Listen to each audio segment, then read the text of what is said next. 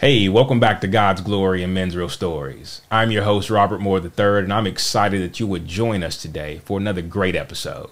If you're new to this community, I want you to know that you matter here and your story matters to us, no matter what chapter you're in. So today, I want you to sit back with a community that cares about you in hopes that you feel God's love, as well as see God's glory in Men's Real Stories. So, my special guest today is a brother who is a naturally gifted writer and storyteller, who holds nothing back. And I'm happy to sit down with him today to see where God has taken his story in this season. So I want to welcome my brother, Michael Garcia, to the show. Thank you, Rob. Thank you for having me. Yeah, no, thank you so much for sitting down today with me and taking the time out. It's my pleasure, man. Yeah. So let's jump right in. I'm going to have you introduce yourself to my audience. You sure? Yes. They would love they love to know who I'm sitting across from. It helps them connect with you. All right. Well, let me just begin by saying thank you for the opportunity. Thank you for the platform that you're giving men to share their stories. My name is Michael Garcia. I'm a simple dude from the Bronx. Born and raised in New York City. Been living in Charlotte now for about 21 years. There are many different titles that I go by. I used to be in the financial services sector. I am a sports addict. I'm a coach, former athlete as well. And now I've segued out of financial services, out of that life, into more of the creative space. I still have a day job because we need to have that day job. Right. But I am a poet, author, and now a playwright. I also mentor. I'm a certified life coach as well. So I do multiple things on top of being a husband, dad, granddad, and all of the above. Wow. So I feel even more privileged just sitting across from me right now, because with all those hats, it's like, a lot of times it's hard to find time to actually have the capacity to do these type of situations where you sit down with people and share yourself more with people when you shared yourself so much already. So where does that take you nowadays? Like, what does that look like in your life, and how has that what becomes like more of a priority? Do you ever find yourself having to like pick and choose? No, because I've been very adept at compartmentalizing. I've been able to do it in my personal life and my career, merging the two. I believe heavily in work-life balance, so I'm able to do that. And my family understands the path that we're on now is one where we're reaching the masses through art. We're being creative with the words that I write, and that has led me to this space, and we'll talk about it a little later, the play that I wrote, right? That allows me to minister through word, minister through poetry, minister through stage play. But I always make time for family. I always make time to decompress, and I'm really big on getting my rest because I've suffered through burnout. I know what that looks like, and one of the things that we need as people is the opportunity to say, you know what, I'm going to stop. So I'm really good at that. Right. No, I'm glad you said that, because that is so important. Because I noticed in a lot of our communities, burnout is like almost like a word that's not even real, because rest is another word that is not believed in when it comes to like as a hustler, there is no rest for the hustler. It's interesting that you say that, because I think that's a misnomer. I think when we talk about, we use these phrases in our community, right? The grind, I'm a hustler and all that. Well, are you doing busy work, or are you doing work that's productive? I come from a discipline where there's some project management to it. There's some technologies that are involved in what I do. And one of those things is you want to eliminate waste. And if you're doing just busy work, that's activity and may look good on the surface, but what are you accomplishing? I like to be efficient. Right. No, that makes so much sense, and that truly helps drive what you're doing, instead of like continuously having to take pit stops because you won't take them yourself, and that's so important. So as you kind of walked into this space of like storytelling, stage, creating, writing, and creating content, or as an artistry. What kind of like bridged you into that? What took you from what you're doing previously to now? Well, the funny thing about that is that I was always a creative. I was always a closet creative. I always had the knack and the ability to be a natural storyteller, gifted writer. But my generation, my age group, we were taught to get a job, get that gold watch after 25, 30 years, right? So I did that. I landed in financial services because my mother was a community bank in the Bronx. My mother was a community bank at a time when women were nothing but secretaries. So to see her walk up and down the neighborhood and people, merchants, greeting her, it enamored me, and it said, you know what? I like that. She got me my first job as a bank teller. Nice. And that went into a 30-year career. But it was because the mentality for my age group was get a job, stick with the companies. So I built this financial services career from a bank teller to a registered representative to a financial advisor to a marketing, communications, you name it, I've done it in corporate. But I always had that bent towards the arts. I got my fix because the roles that I had always allowed me to talk. And as you'll determine in this interview, you can see that I can talk. Right. It always helps. It helps. So I was always in positions where I had to do presentations or public speaking or some sort, or writing. And then the marketing aspect of it.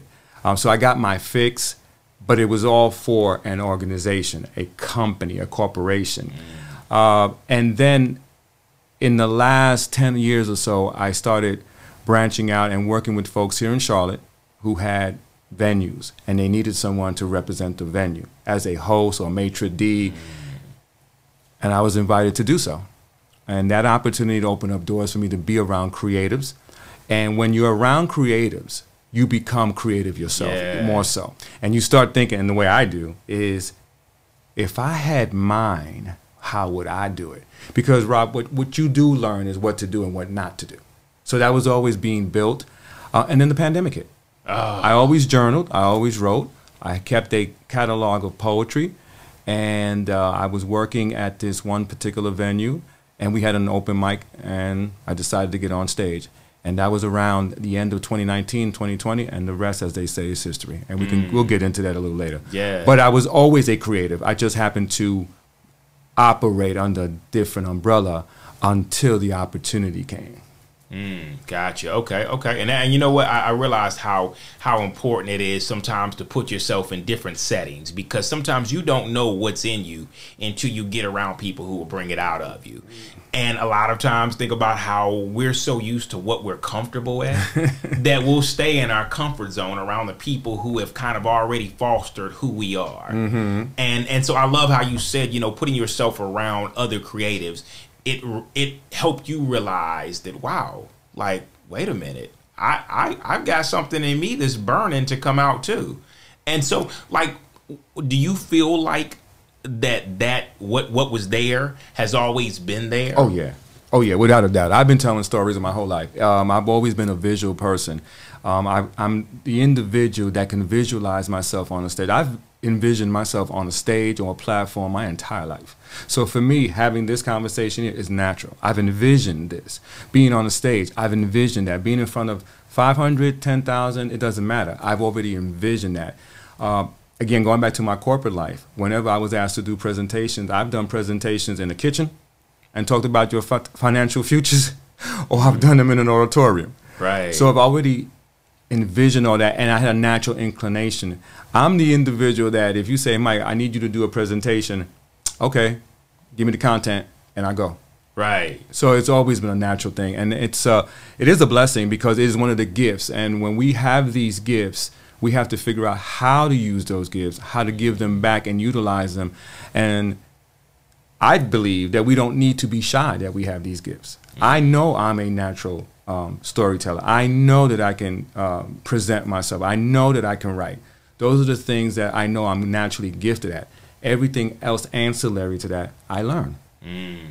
So true. That's good. No, that's really good. So then, with hearing all that, then it's funny because there's always a story behind. Yes. Like what got you to that? Because I feel like a lot of time, our talents, our gifts, they're almost like there's something that started boiling due to a lot of the experiences we've been through, due to a lot of what we have seen and what kind of adjusted us in life. Okay. So, like, what do you feel? And I know you spoke a lot about like how your mother was a big like she was. I guess a lot of times I like to say they were the focal point of who we looked up to be and said, okay, all right, noted. Like that's I like what I'm seeing here. I want to do that. I want to mimic this. So we mimic what we have always been around, even though sometimes I love the phrase of, hey, look, do as I say, not as I do. Okay. But it's so much easier to do as you do because I can sit back and watch that. Right. Where listening to you say, hey, look, don't do this. So that doesn't always capsulize. So what was it, you know, in your upbringing, what was it that really kind of like allowed you to experience things that kind of set a tone for like, okay, wow, I didn't see that. Okay. But that helped me. Well, I will tell you, a few moments ago, I mentioned we learned what to do and what not to do. I grew up in a household that was all women. I had a great-grandmother, grandmother, and mother, and no father in the house. So my education as far as manhood came from the streets. Right? So that's one aspect of it. And my mother, although she was my hero, and she was a banker, and she was an athlete, was also a paranoid schizophrenic. She was also diagnosed later in life, but we never knew what was wrong with her. So in my mind, one of the things that you learn not to do is you don't want to be that. And so you have to find ways. She never talked about it. Her generation never talked about mental health or mental well-being. It was just something's wrong with that person. You know, she's out there, something's loony with her, right? And it was a struggle that I saw because in the long run, the more things didn't work out for her, the faster she went down this tunnel, right? And she couldn't get herself back out of it. And I always kept that in the forefront. So I wrote a lot. I always journaled. I always wrote poetry. I always kept I always kept a book with me, right? I always write because that was my way of escaping and kind of documenting my life. Right. She did not have an outlet. She did not know that. And then I saw the remnants of that, and I fought hard not to become that. Right. So now you have to like kind of unpack how important journaling is for me because see, growing up, a lot of times, you know, I was laughing in an interview where I was thinking about how like back then the only person I saw ever writing in a journal was like my sister, and it was called a diary. And so, you know, as men, you know, I've never seen a manly diary with a lock and key, you know? Like that wasn't something that we saw that we were like, oh, I'm attracted to that. Let me get one of those. So journaling wasn't a thing we saw until we did see it. And then we tried to kind of understand why do I need to write down what's going on? So could you unpack that a little bit for the listeners that may say why? I will tell you that, you know, journaling is a relatively new term, right, for me. Back to your point, they call it a diary writing. I just wrote. I keep things real simple. I just wrote my thoughts, what I was feeling, my anger, my pain, my joy, my ups and downs. I just wrote.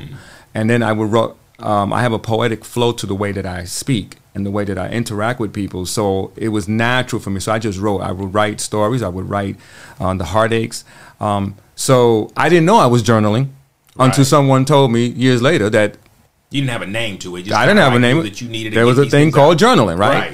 But for me, it was just writing it out. And whether you call it journaling, diary, whatever you call it, for me, the escape of writing has been beneficial because it has opened doors for me. And when I mean it has opened doors, the pen and the paper will never judge me. And that's actually one of my lines. The pen and the paper will never judge me. Wow. And I just was able to be free with it. And I can say whatever I want. Right. There's power in words. That's so true. That's good. And I love your perspective on that, and that the pen and the paper will never judge me, because you're right. It never stops you to say, wait, you can't say that. Or no, that's not politically correct. That's exactly Or, right. yeah, that's so good. I've never seen it that way, but that is so good. That is really good. So with knowing that, because I think that a lot of us look at the people around us growing up, and sometimes we can say, okay, I don't want to be anything like that. Exactly. Or I don't want to go through that. But I think a lot of times it pushes us into to almost like the other side of the pendulum, in that, okay, in not being like that, then I have to adjust who I am. I have to change a little bit of who I may be. And there may be a lot of me in my mom or my dad. But I'm going to, because I can speak personally in that there were a lot of pieces of my mom and dad who I didn't want to be anything like. Right. And so I worked so hard to make sure I was the opposite of that. But I feel like in a lot of aspects that also made me change a lot of parts of me that were just, that's okay to be that way, Rob. It's okay to sit with that, or it's okay to look at what you're feeling, the same thing, the same feelings your parents are feeling, and lean into that instead of like just running from it and saying, okay, well, I won't be that. Yeah. I can't be that. No way. So like, how did, like when it came to like you sitting with yourself and a lot of this stuff, how did that kind of play out? I think it's still playing out, to be honest with you. I'm a man of a certain age, and I believe that a lot of this is playing out because now I'm more receptive and open to what I know more about myself now, right? You don't know what you're going through when you're going through. You don't know what you're experiencing while you're experiencing until after you come past it. And, you know, my mother's passed away several years ago, and I sit back now and wish that she was here so that she can see this side. My mother always asked me, what do you want to be when you grow up? And I would tell her, I don't know. And it would frustrate her. And for me, if I had the opportunity now, I can tell her, this is what I am. I'm a writer. I'm a storyteller. I'm a poet. I'm this. I'm a mentor. And those things that I didn't know were in me until afterwards. So from the perspective of the watching the adults, right, the parents, you don't know because you're just trying to grow. Right. You're just trying to make it. You think that you know more than they do. Right. I have children. I have grandchildren. So they all think they know more than me. But it does come back full circle, and they eventually have to come back and say, yo, Dad, can I ask you questions? Sure. That being said, I miss that because my mother, grandmother, and not having a father, I didn't have the opportunity. So I had to figure things out a lot on my own. And sometimes when you're trying to figure things out, you're figuring those things out from the wrong sources, especially when you're in the inner city, especially when you grow up in the time that I did in Bronx and Harlem, where our role models were not ideal. So you pick up these things, and now you have the good, you have the bad, and then you have you. Yeah. So it's a dichotomy that you have to navigate, and you don't know that you're navigating it because you're just trying to be. Right. So you try to figure out, and it didn't help in my case that I got skipped in school 2 years, twice. Oh. Wow. So I was always around older individuals. So for me to try to keep up, I tried to do what they were doing to impress and show that I'm cool. But in hindsight, if I had to tell anyone, no, don't go away to college at 16. Oh. Because you're going to be in a situation that you're not familiar with, and you're going to try to do what others are doing. So I had to learn myself during that process. And while on one end it was a blessing, you know, wow, he's intelligent, he's smart, he's got the education. But you put yourself in a situation where now you're forced to grow up a lot quicker. And that was already there. Growing up in the inner city, you grow up much quicker anyway. So. And you can see by this great beard. So we talking, we talking, you know, we talking way back. So well, no, and you know what? Everything you said was spot on because I feel like I have those same conversations with my son where I'm constantly telling him, like, look, you know, in knowing yourself and being self-aware, you can recognize whether you're the leader of the line or whether you're just following after everybody else. And there comes a time where you're going to have to stand on your own and know who you are, not who your friends are, not you, because right now you all look very much the same. Wow, y'all do everything the same, got the same mannerisms. It's almost like which one of you is the leader that actually kind of like spoke this into existence with you guys, because I see it a lot. And so when you're not self-aware, it does create this space where you're kind of like, well, I don't know. Who is my role model? We start looking around for role models. And our role models are sometimes the person who's doing the best, regardless what he's doing the best at. Like, okay, the guy looks successful. It may not be legal. It may not be good. But I needed somebody to look up to. And that's as far as my block goes. That's who's there. And that is exactly. I'm going to... And that is exactly what happens. I will tell you this. The one thing that as I'm listening to you, right, and you're asking the questions, but you're always also uncovering things. One of the things that I will tell you that I knew from a very early age is I was never afraid to tell people I'm not doing that, though. So part of me, yes, tagged along. But part of me always decided to take a stand. Malcolm X let us know that if you don't stand for something, you'll fall for anything. There it is. I was never afraid to take a stand. And to this day, I will take a stand when I believe that I need to. And that in this current environment means for me that there are opportunities that people present that they think are opportunities, but it may not be an opportunity for me. And I'm okay with saying no. I knew that early on. Right. I didn't know how to manage it. I didn't know how to dispense it fully. But now as a full-blown man, I do know how to. So there are opportunities that come my way that I just tell people, now that's not for me. Right. That's good. No, that's really good. So then, it's funny because I know a lot of times in the inner city, being, I won't say I was from the inner city, I'm from Charlotte. And so living here and growing up in a as you could say, an area where a lot of people gravitate to the fact that there's fast money out here. There's different things for us. What are we going to choose? What are we going to do? I want to look that way. How do you feel like, and when did you have an impression, especially when it comes to like your own, I know you got to a point with your mental health where it made a huge impression on you. But what about your spiritual health? How did that play a part in your life? Well, I'll go back to the beginning. Because I'm of Puerto Rican descent, my grandmother dabbled in all type of religions, if you would. There was Catholicism. There was religions from Cuba that they call Santeria. There was all type of stuff, but I was never religious. Okay. And since we're talking about that, for me, the only reason that I even learned about God or the Lord was I was chasing tail. I was chasing after a young lady. And that led me to go into this space where, okay, I'm there for one purpose. Right. But the more I was around the word, the more I was around the choir, the more I was around the singing and the preaching, ultimately, there was a change in my heart. Right. So for me, there was no real religious upbringing. It was by design that I was chasing one thing and I was caught up in it. Wow. Yeah, exactly. Now, along the journey, you go up and down. Right. You vacillate. I've evolved. There used to be a time that I was in ministries where if you breathed the wrong way, you were going to hell. Right? Yes. I've been there. Yeah. I've been in that. Right. I've been there. I've been on the other side where, well, what y'all doing in the back drinking? I've been in that side. Wow. So I've seen anything and everything. Yeah. But where I'm at now is a place of understanding more of.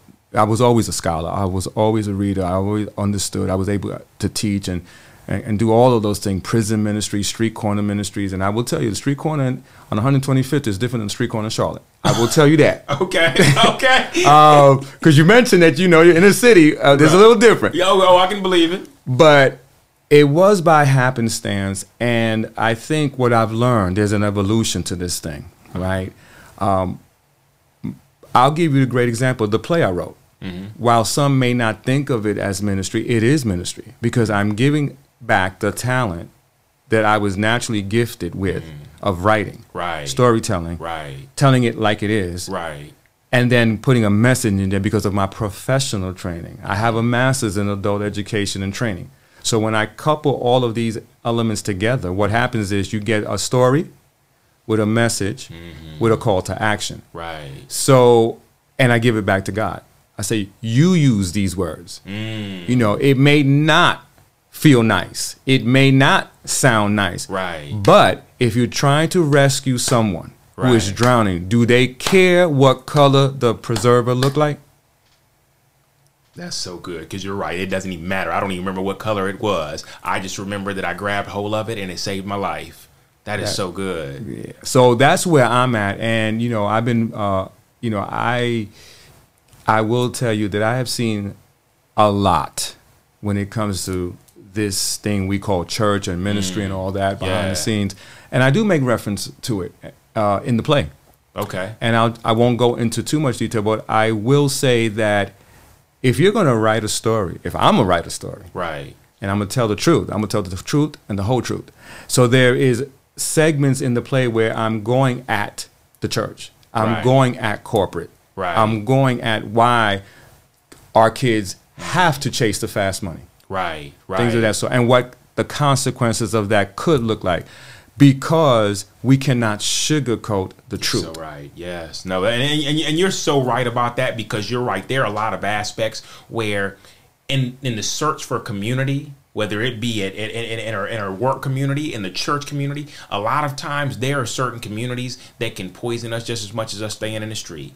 And there are a lot of things that look good, or we believe that they are good because of the name that's put on it.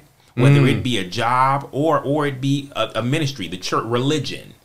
And religion can sometimes be spun in a way to where you're like, I expected to walk in here and be accepted for myself. I expected to come in here and see people who were living a life of righteousness that I could seek after, so I could look up to something outside of what I've been doing. And I totally understand that we are all imperfect. Yeah. But a lot of times we're shepherded by people who have a way of saying, I could probably use the shepherd. I could probably be shepherd better myself, but I'm going to do my best to lead this flock the way I'm living right now. And sometimes there's a moment where I think we all need to have that self-awareness to say, you know what? I don't know mentally, emotionally, spiritually, if I'm in a space to do this, because as you kind of referenced earlier, I've seen things where it's like that didn't quite seem like what I expected from this. And then there's the other side where it's like the fear tactic of, if you don't do that right, you're going to hell. And it's like, whoa. Yeah.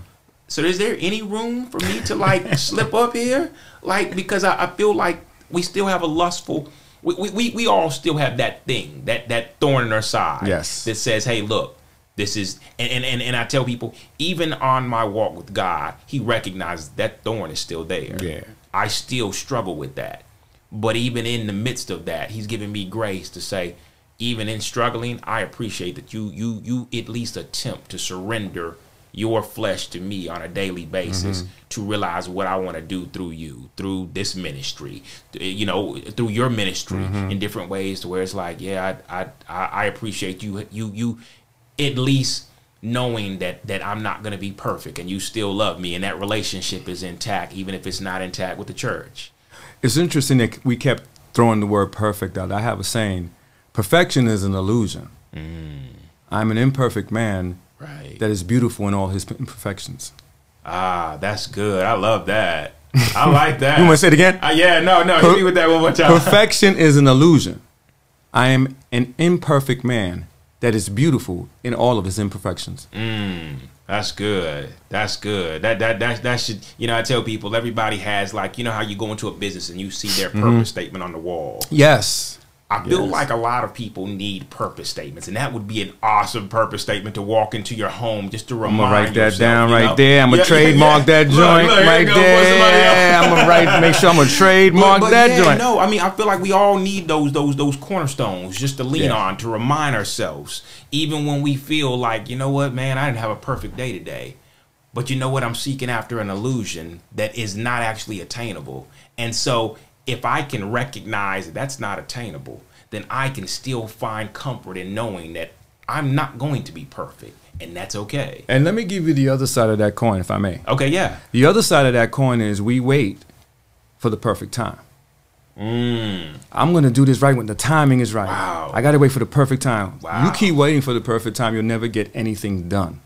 Yeah, you stung a lot of us on that one, because you're right. You're right. If you continue to wait, there's no such thing. Because if we live in an imperfect world and we're imperfect beings, well, then tell me, how could we logically have a perfect time? Right. It's illogical. Whatever you set your mind to do, do it. Right. And that is to the audience, your audience. Whatever you have in your heart to do, go ahead and do it. Because perfection does not exist. Timing. Now, does it require planning and organization and management? Yes. But start somewhere. I would tell anyone that's listening, start somewhere. Because I have, and those that are around me know, I don't have to have the outcome. I have the vision. The vision is more important than how it gets done. because the vision will never, the outcomes and the flow of how you get it done change.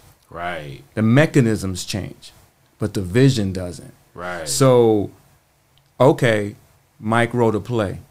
He doesn't have any theater experience. How does he get this done? He just gets it done. He keeps writing. Right. He puts it together. He taps on someone's door, finds the right person, gets an actor on board. Someone reads the script. Someone okays the script. Someone takes that script and gives it to someone else. Now we got momentum.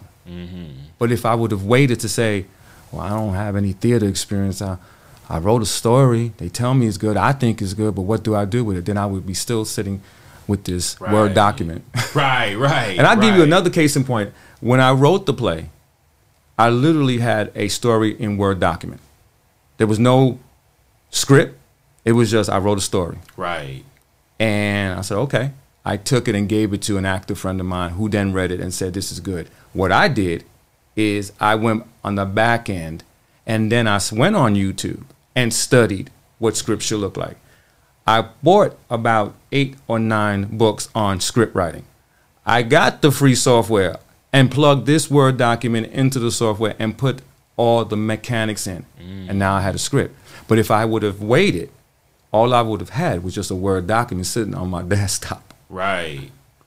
So I will encourage anyone, there is no such thing as perfect timing. Start somewhere and the pieces will fall in place. If you're true to the vision and you believe in the vision, no one else has to but you. Right. That's good. No, that's so important. That's so good because you're right. There's some of us who are sitting on things, waiting for the perfect timing, waiting on the resources, waiting on, and you know, I personally, I can say that there are times when I'm like, okay, God, like I don't know how I'm going to spit this out. But I know if I walk in faith and this is something that you've given me a vision and I put it down because that's important, I write it down, I draw it out. But I know if you're calling me into this, then I'm going to walk in faith and I'm going to start stepping forward, whatever that looks like. And I know you're going to meet me in the next step. You're going to keep making sure the steps are there. You're going to keep making sure the resources. You're going to align things. You're going to align people in my favor, as I call it, the favor you have on my life to see that this comes out exactly how you want it to see. And where you don't want it to see, you'll close doors. But you'll open doors where I need to step, where I need to go, where you're leading me. Everything is orchestrated by you. The favor of God will put you in places that you could never have imagined with folks who have worked their entire lives to be where you just got. Think about that. Yeah. There are people who have been working and have trained to be where they are. But the favor of God on your life will get you there like an express train. Right. And then what you have to understand, Rob, is not everyone is going to be in your corner because your express train went a little quicker than their express train. So then you have to deal with that, and that's human nature, right? That's what folks do. And I will say, since we're talking about it, that's what our people do to each other. Right. We, instead of me pushing you forward, if I see Rob moving forward in his gift, I'm supposed to be championing him. Right. Not wondering how he got there. Right. Because the way I see it, the more you wonder, the more I keep moving. Right. And you'll stay in that spot wondering while I'm down the road. But you know what that does to a lot of us, though, and I'm sure you've heard this term. It gives us this feeling of imposter syndrome when we're like, wait a minute, how am I doing? Like, wait a minute, like these guys have been doing this for 20 years and they just reached this level. How is it that I'm here? So I will tell you that happens to me occasionally, and the way I kind of rationalize it is, I understand that it's not normal. See, I admit that it's not normal. So I cherish it. So I'm not an imposter. I am who I'm supposed to be. I know it's not normal to write a play out the gate and get the traction that we've gotten. Right. I know that. So I cherish that and say, okay, let me not mess it up. Right. And those on the outside looking in who are dealing with their own insecurity, that's their insecurity to deal with, not mine. Right. But when you recognize that this ain't supposed to be, or this is not what normally happens, you're good with it. Right. You say, okay, I understand it. And you learn how to be a good steward of it. I'm a real good steward of where I'm at now because I do understand that it isn't normal. Right. Right, that's good. That's so good. So then, I gotta ask Go now. ahead. Then, based on like how because it seems like God is truly giving you a gift. You recognize that, but even in recognizing that you have a gift, you recognize that things are going well. We still struggle with things, and so as when you telling me about all the different hats you wear right now, what is one of your biggest struggles that you deal with now in the midst of all of this that you say, it's funny, sometimes I feel alone in this struggle, but I recognize that this struggle is not new under the sun. There is an insecurity. There is an insecurity. It's almost like when you accept a position in an organization and you weren't trained for that position, but you got to do the work, right? You always feel as though someone's going to call you out and because you didn't have that particular training. So for me, one of the biggest struggles that I have now is there is a level of insecurity knowing that I did not study theater, knowing that I don't have that background, knowing that I don't have a following of those in the theater who really know who I am, right? People see the activity, they see on the outside, they understand that, wow, this thing is so, but there's an insecurity because I'm always having to prove myself. Now, the way I flip that around is I have to work twice as hard. And as a man of color, I've been working twice as hard my whole life just to be on the same level as my colleagues in the corporate space. So it's nothing new for me. Right. So my insecurity gets turned on the other side because I have to work hard because no one knows who I am. And let me go back a step. When you consider the fact that I've never taken a writing class in my life, I've never had to take a writing course. That's where I take the insecurity and say, I'm just gifted. Right. And you have to thine own self be true. Right. And say, you know what? That's a gift. I'm good with it. Now, how do I package all of this and make it part of who my brand is, right? That is part of my brand. So when I tell my story, I tell it from that perspective. I've never taken a writing class in my life. Right, right. So it's almost like, and I'm sorry because I don't know if all of you have seen 8 Mile, but that last scene when he says, you know what? I did live in a trailer home. I am white trash. Right. And you acknowledge that. Right. So in my world right now, I never took theater. Right. Yeah, I never took a class. Right. But this is good stuff right here Right. because it's naturally. And so I know that it's anointed. Right. And it's gifted. Right. So that's how I. And you know what, though? I love how you said that because I was just talking to somebody about how, like, you know what? When God is wanting to do something in somebody's life, he's going to do it in a way to where others are like, it doesn't make any sense. There's no way that could have happened. There is no way that this guy who has never had all these prerequisites can do what we're doing regularly. Yeah. And so in that, people are starting to question, like, well, how? Why? And that is the question. As instead of, and I hate, these are the terms that are out there. Instead of being a hater and a naysayer, the question should be, well, what is that person doing that I need to learn? Because there's something that you may be able to learn from me. Maybe all my years in corporate help. Maybe my project management skills. Maybe my public relations, communication skills bode well for what I'm doing. Maybe I can teach you, right? Right. Maybe I can teach the creatives this stuff as opposed to like what you mentioned. There's no way, man. There's no way, dude. You had to cheat the system. Who do you know? Right. What have you done? And it's like a lot of times as I tell people, man, if you only knew my God and what he can do in your life, like what he could do. And understand, I'm not telling you he's going to give you the same script I have because understand, exactly. God has written a different story. He's given all of us different gifts. The question is, what is his plan? Right. Aside from what plan do you have that you want him just to bless? God, I want to be a singer, but that clearly was not your gift. But yet you want him to make that your gift so you can do what you want to do and want him to go ahead and keep the party going. And you know what, Rob? Sometimes God will put people in your life. My wife will tell everybody, even if I said I wanted to be a singer, she'll tell you, no, that's not your gift. Right. right. And you know what, though? Sometimes the people that are closest to us are sometimes the ones that God uses to say, let me remind him what is his and what's not his. Yeah. I love how people would, and you like, you just hating. No, I love you. So I'm telling you from a space of love that is not your gift. Yeah, I think I have found this journey fascinating for me in the last year and a half since the play was written, and I've gone through the channels because I never stop moving forward. I don't need to know all the answers. I keep moving the ball down the field. I see it in your office, here in your studio. You have a football helmet of a team here that I'm not a fan of particularly, but since I live in this region, I might as well root for them because the better they do, the better we all do. Exactly. That being said, go Panthers. He said it, not I. But that being said, sometimes you just got to keep moving the ball down the field. Right. And in life, with whatever endeavor you have, just keep the ball moving. Right. Get it 3 yards here, 4 yards here. Guess what? 3 more yards, that's a first down. You go 3 more, 4 more, 5, another first down. And it gets to me that simple. I just need to keep moving the ball down the field and understand that some drives stall. And you have to recognize when the drive stalls, okay, you punt, you go on defense, and then you go back on offense when it's time to get back on offense. Right. That is how I keep it simple. Just keep moving the ball. If it stalls, you start again. We have to learn how to pivot.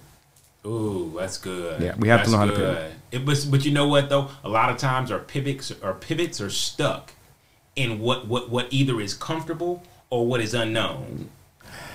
True. Okay. It is true, and for most people, that is something that impacts them. I'm always stretching myself. Again, I mentioned my background earlier about the learning and development space. I'm a lifelong learner. I'm going to be a lifelong learner. Right. I'm always going to be learning. I'm always going to be teaching as well. So when you combine those two aspects, I'm not afraid to challenge myself. I'm not afraid to say, okay, you know what?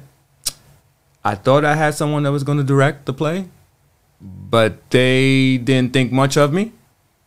And guess what? I'll direct it myself. And that's another feather in my cap. Right. I won't wait for somebody else.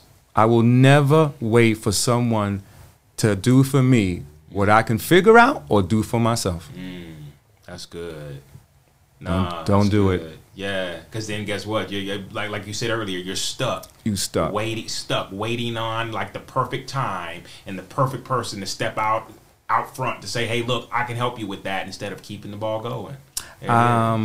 Yeah, I have I have many different sayings, but I can show you better than I can tell you. That's one of my favorites. I can show you better than I can tell you. And what me in trouble a number of times. that too. But I will say, all jokes aside, right? In today's world, there's nothing that if we want to know, we can't learn. So true. Information is only useful if you know how to apply it.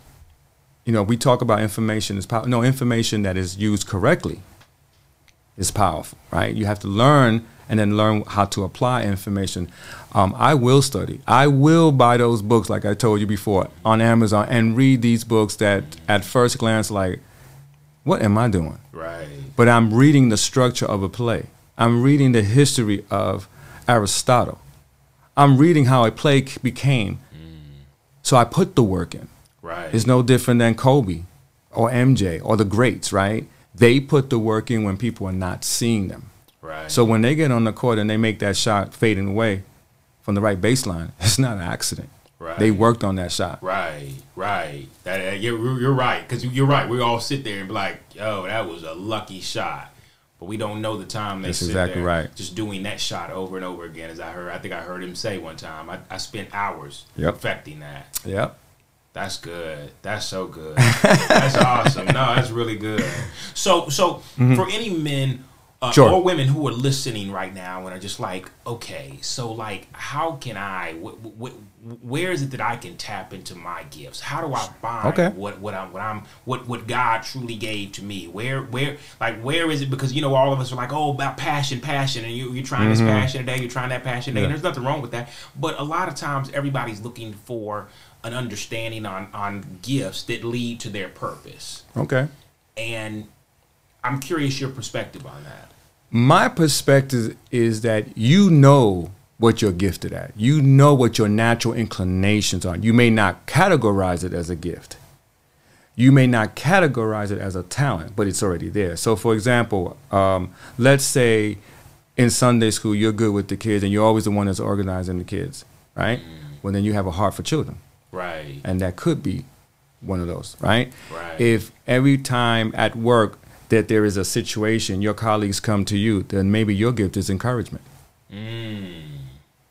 Right? Yeah. If you are the person that in the household where everything is going haywire and then you have to step in and be the referee, then you're the peacemaker. Maybe that is your gift. So your gifts are there. You have to just identify them as such.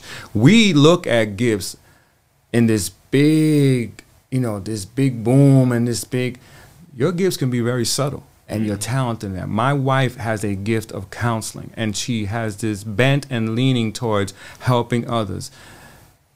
She may not call it a gift, but that's what her life's journey has been.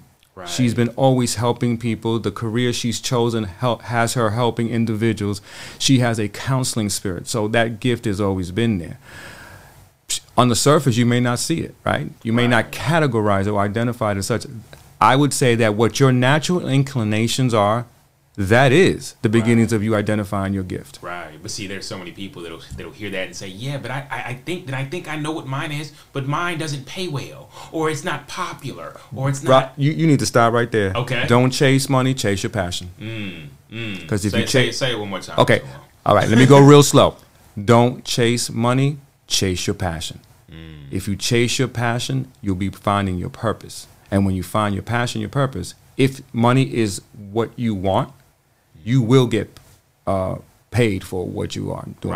Right. No, I agree with that. Matter of fact, I think I said one time that in our purpose, when you find what your purpose is, when you lean into what your gifts are and your purpose is, money will chase you based on your purpose. I totally agree with that. And it'll meet you where you're at based on what you didn't believe you could even do. I will tell this story. Okay. I won't. I will keep the names out of it to preserve the innocent, those that are not here. But I had a gift for painting. I like residential painting. Okay. I don't do it as much anymore because I just physically can't do it, and I don't have the time for it. But I would do kitchens and living rooms and people's homes, and I would paint for neighbors.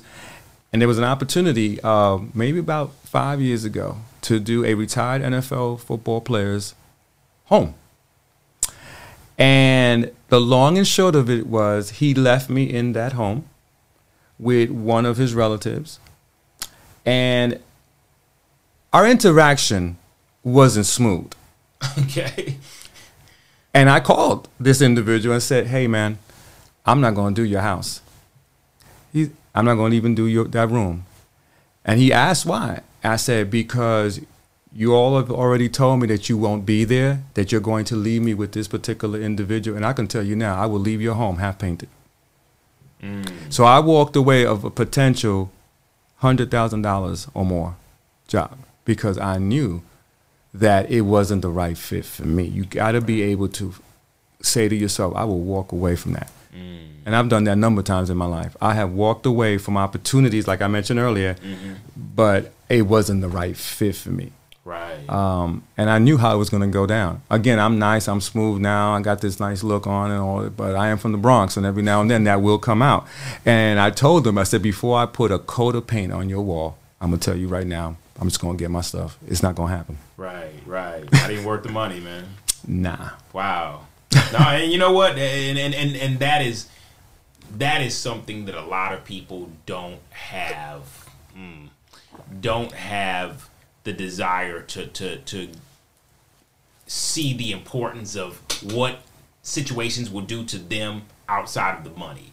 Oh, you know what? I can take this. I mean, with that much money, I can see past how this, but it's like, you're putting yourself in a situation where it's going to be bigger than money. You're now putting yourself in a situation where you're going to mentally, emotionally, maybe even physically hurt yourself. Rob, I know we deep on this program here. I know you got a nice smile and you got the nice T-shirt and we got all this stuff here. But I'm going to tell it like it is. You're not going to talk to me crazy. Right. Or anyone in your household. Because that's what, and because you have to know yourself. Right. And you put yourself in a situation where this can go really bad. So I avoid that. I let people know.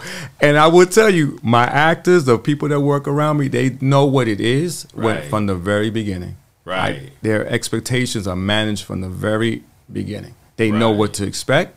They know what my expectations are. They know what I won't tolerate. And I think that's what we need to do, because for me, that's helping me mentally to stay strong. Yeah. I think we talked about it off air. You mentioned the term therapist. I have one as well. And one of the things that we have to do in that is be true all the way up and down. I'm going to tell you, if you want to do business, this is how it's going to be. We can come and find a middle ground, but this is what you should know about me. And I tell that to all the people. Before you get involved with me, do some research. Right. Talk to the people that are intimate with me and who are spend time with me, so that they know that when we decide to work together, what they should know and expect. Right.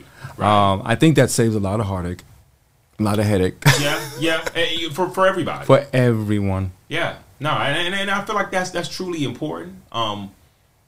As I sit here, I'm thinking about like certain situations. That's so crazy how literally, as you're listening to people's stories, it triggers moments where you're sitting there like, yes, you are so right, because there have definitely been relationships that I foresaw going maybe the long haul, but because of how there were moments where, wait a minute, like, is this happening right now? And now you look back and you say, wow, like I could have just ate that. I could have taken that. I could have moved on and forgave, which I was going to do anyway. Right. But sometimes you have to forgive that person and then say, you know what? In forgiveness, now I'm going to put a boundary in place now. That's exactly that right. keeps you outside of the box of my love for myself. I love me, and because I care about me, I see that there are moments where your love for me is not like the love I have for myself. And so I love you from a distance now. I forgive you, and I'm going to move in this direction now. I will say that a part of this journey with mental health and protecting your mental health, your mental well-being, you have to set boundaries. People need to understand what you are good with and what you won't allow. And I think the term boundary has been inserted into our vernacular when it comes to mental health over the last 20, 25 years or so. We didn't know it to be a boundary back then. We just like, but it is necessary for your well-being to establish those boundaries and let people know that this is the line. Yeah. And I have found that to be beneficial in my life. Yeah, no, and that's true. But, I would say that a lot of times I've learned that a lot of people have struggles setting those boundaries because they haven't done the work to understand why boundaries scare them. That's a good point. I do agree with that. And speaking of that, one of the things that we espouse wholeheartedly in the play and in talking with the audience is you need to do something, right? And for everyone, and we'll take the play specifically, you just don't sit in a theater and watch this particular play. And by the way, the play is called Stuff Inside My Head. We didn't even talk about that yet, but we'll talk about that later. But that being said, you don't sit in the theater, experience the way I've crafted this piece, and leave and say, okay, that was a nice performance. Because of my background, there is a call to action, and that call to action will be different for every individual. That something will be different, right?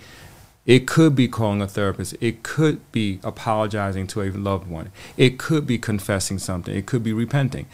Whatever your something is, there has to be a call to action. And we encourage people to figure out what that something is. And hopefully, and we've heard the feedback where people have made that call through EAP, through contacts, through their therapists, their friends. They've gone and taken the next step. To me, that is the blessing of what we're doing through theater. Right. That people are doing something. Right. That they're looking at what we're doing on that stage and saying, wow, it brought back so much pain for me.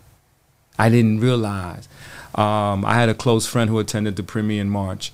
He and I grew up together, and we lived in Harlem together for many, many years. I knew the story of his family member. There were some references in the play that reminded him of those stories, and he, after all these years, said to me at the end, he said, I had not thought about that in over 30 years. but you reminded me, and I have to deal with it. And that to me was a blessing. Yeah. No, that's and you know, it's sometimes it's funny how those situations make it almost like an additional reason. Like there's some people who are like, you know what, if nothing ever else comes from this, that right there was one of those moments where it's like that was worth every moment, every hour, every time spent of just the blood and sweat that went into this play. That was it. That felt good. And you know, Rob, we mentioned this way back in this conversation. We talked about purpose. We talked about achievements, basically. We talked about money.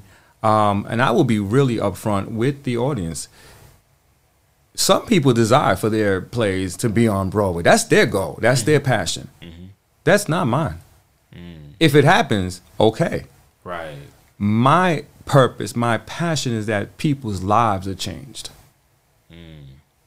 One performance at a time. Right. And if it makes it to Broadway, fine, that's great. But that's not the end all be all. And knowing that for me is liberating.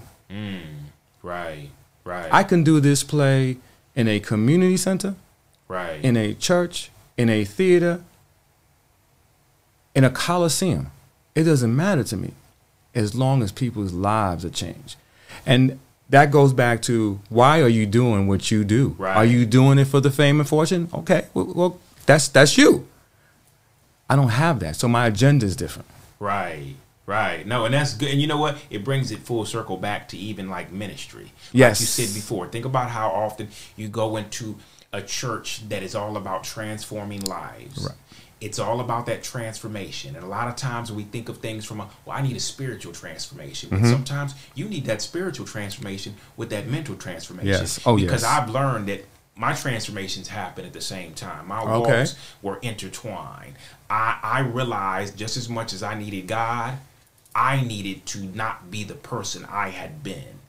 I realized that I had come to the end of the rope. And so when I hit that dead end, there was a call out for God because I was done living. I didn't want to do this. But I knew it was bigger than just, well, you got to pray more, which is what I heard all my life. And so even in that, I knew that God needed me to sit in with somebody else and him. Yeah. And that's exactly how my journey started, sitting in therapy with God. Sitting in there where I realized that things had to change, and who I had been, I had lost track of my true identity. But God had never lost track of my true identity.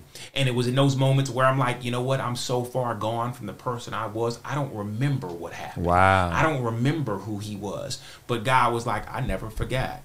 And I've already dug this up for you. So when you look over, you can realize that's why I've been doing that. That's what happened. That broke me. That told me I wasn't safe being who I was anymore. That told me, my inner child, that he had to go ahead and abandon ship.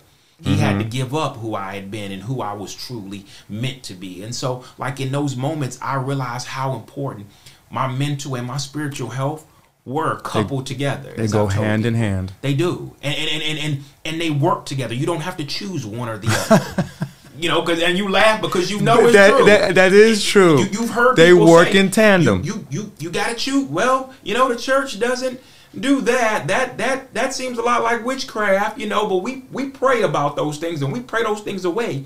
But God's like, but imagine if I just took it from you. Do you know that you're never healed?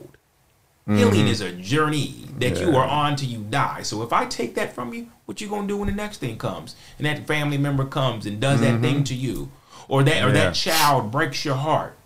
You're gonna expect me to pray? You're gonna pray away everything? No, this is a process. I am beginning to see a shift in the quote unquote church where there's a little bit more acceptance of therapists, which is good. Yes. Again, the age difference, right? Right. For my age group, it is a harder sell because they weren't brought up that way. For the younger generations, now what you're starting to see is they have more of an acknowledgement of going to a therapist or getting the help they need. The danger for me that I've seen, again, I'm not a professional therapist whatsoever or mental health specialist, but I just happen to be observant. Right. Is that now, because we have so much information, everything is something. Yeah. Well, no, maybe you don't have attention deficit disorder. Right. Maybe you just need to sit down and put the phone down for a second. Right. Yeah. No, that's so good. You know, I'm so glad you said so that. we have to have a balance there. No, you don't have everything that the book says. Just put the phone down. Right. And do your schoolwork. Right. You know. And again, I'm not discounting diagnosed right. ailments, but at the same time, there's so much more information now that's being poured out that everything never ends, right? Right. But I am seeing a shift within the church where there's an acceptance of that, and that's good. My job as an artist, as a creative, is to be a disruptor, and you know, I'm going to continue to disrupt until people get tired of hearing it. I love it. Because that's what art does. We disrupt. We shake things up. We call things out. You know, I'm a avid reader, and James Baldwin is one of my favorites of all time. And, you know, one of his phrases is, to be a black man in America is to be constantly in a perpetual state of anger. Right.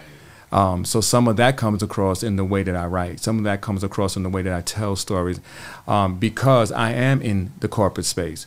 So when you look at me, and you peg me one way, you don't realize that I bring all of my life with me into the workplace. Right. So those are the things that I address. You don't understand that when we see another incident on TV, right? When we see a George Floyd and we come back to work and you start talking about the meetings and how was your weekend and how was the plants and how the kids growing, you don't understand that I'm bringing that with me. Yeah. So those are the things that I try to identify, that when you talk about the trauma that men of color experience, it's just not, oh, he's diagnosed this way. No, there's everything.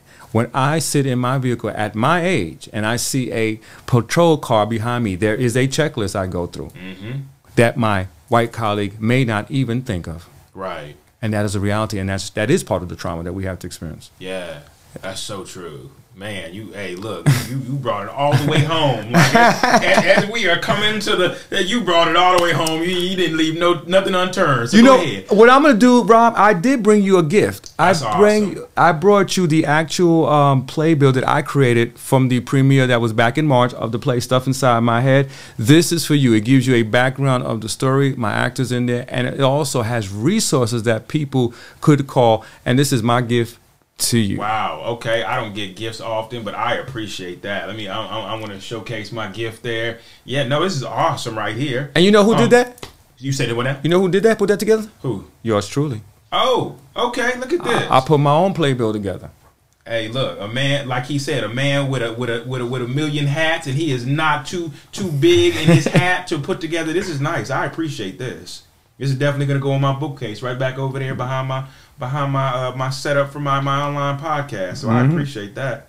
Even as my brother Jay in here, I love that. I love giving people their opportunity to shine, man, and I also love to be an example. And this is just one way of me being an example. Well, no, I appreciate that. I appreciate your time today, man. I love being here. Yeah, no, I appreciate you joining me. This was truly a great conversation. I love all my conversations, but they're all different. Yeah, and they all hit different, and they're just like, whoa, that was. Okay, that just unpacked something that I'm going to have to go now and unpack later on. But, like, sometimes I love how these conversations do exactly what you do, which is make a person go back and have to think later and say, that's good. That was good. I appreciate that. Not only does that hit the audience, but when it can hit the person who's hosting the show, where it's like, all right, mental note, go back. You're going to have to think about that a little bit more, because it takes a person kind of shaking things up. Past where you normally think and the perspectives you normally look at, to say, wow, I'd forgotten about I appreciate that, Rob. So I really do. I appreciate you coming and shaking things up today. Yeah.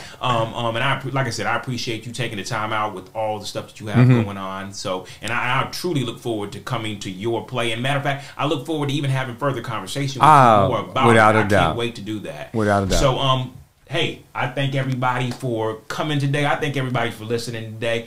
Truly great, awesome conversation with my brother Michael. I'm going to put all his information in definitely in the captions down in the bottom, so you can really tap in with what he's doing, see where his plays are, see where he's doing different things, whether it be just showing up at a Barnes and Noble so you can pick his mind or whatever the case may be. Hopefully you can kind of tap in with what he's doing and really see the good work that he's doing in the communities.